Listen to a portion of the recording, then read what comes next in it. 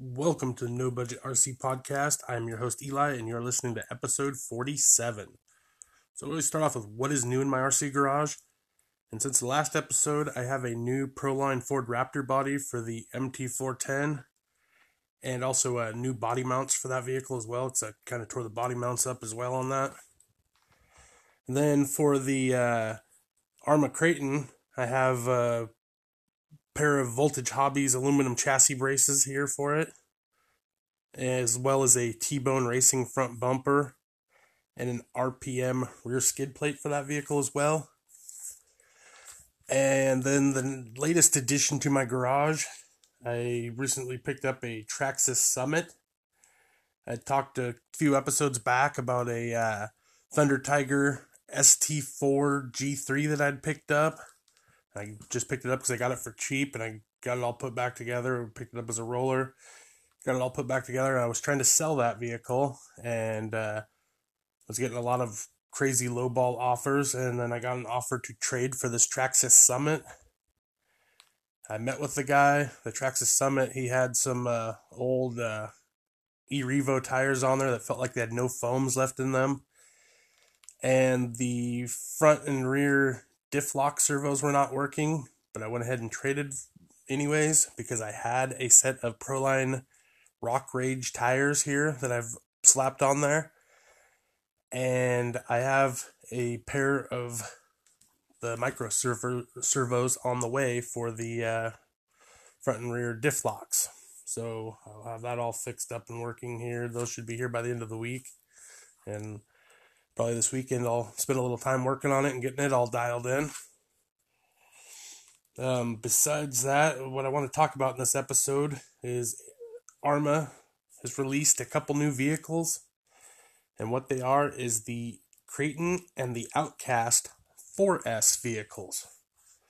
So their big A-scale line is the 6S, and then they released some 10th scale 3S vehicles. Well, now they have the Arrma Kraton and Arrma Outcast 4S vehicles. They are calling these 10th scale.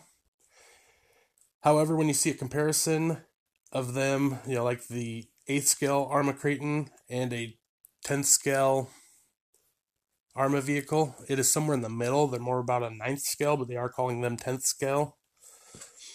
So with these vehicles, they come with a plastic chassis, much like the Arrma Big Rock 3S and some of the other vehicles they offer in the 3S, I think like the Granite 4x4. And so it's a plastic chassis based on the same chassis as those. Does come with with this one, they've upgraded the shocks from the other 10th scales. These have a 16 millimeter big bore shock with 4 millimeter shafts, so those should hold up pretty good. Those come with the BLX 200 ESC and a 2400 kV motor. Both of those include a cooling fan on the 4S versions. There's both a fan on the motor and on the ESC. And they come with 17 millimeter hexes. However, they don't come with the traditional 17 millimeter nut that holds the wheels on. They have a 8 millimeter flange type nut, similar to what, if you're familiar with the old HPI Savages, ran those.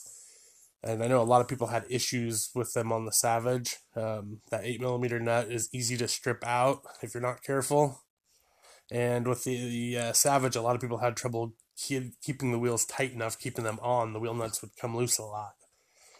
I guess you can convert them over to a regular 17 millimeter, like the traditional 8th scale style, but they do not come that way. That would be an additional cost. And from what I've seen, these are priced right at $400. So $150 less than the Kraton V4 and the new Outcast. So about $150 cheaper for the V4. So those are they look cool. They seem pretty fast. Not that I'm going to be selling my 6S Kraton anytime soon to get one, but if you're in the market for an Arrma vehicle and maybe you don't have the $550 to spend, maybe you can come up with $400 and get a 4S version. And another thing that I've seen recently released is Traxxas is releasing another TRX4. This one is a Mercedes G-Wagon body. I'm not the target demographic for this, obviously. I am not thrilled about it. It has no appeal to me. It does come with different wheels and tires than what they put on the other ones. I really don't know much about it. I just recently saw that they are taking pre-orders for it. To me, it's just not something I'm interested in. I don't like that body style. They went from releasing the TRX4 Blazer, which is absolutely beautiful, and by far my favorite body they've done, to releasing this G-Wagon, which has no appeal to me at all, but it must appeal to somebody. I don't know.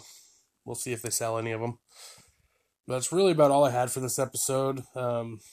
Just not a lot to talk about, but had a lot of new stuff in the RC garage. Just kind of want to touch bases with you guys. It's been a couple weeks since I've done an episode. So until next time, keep it shiny side up, and I will talk at you later. Thanks for listening.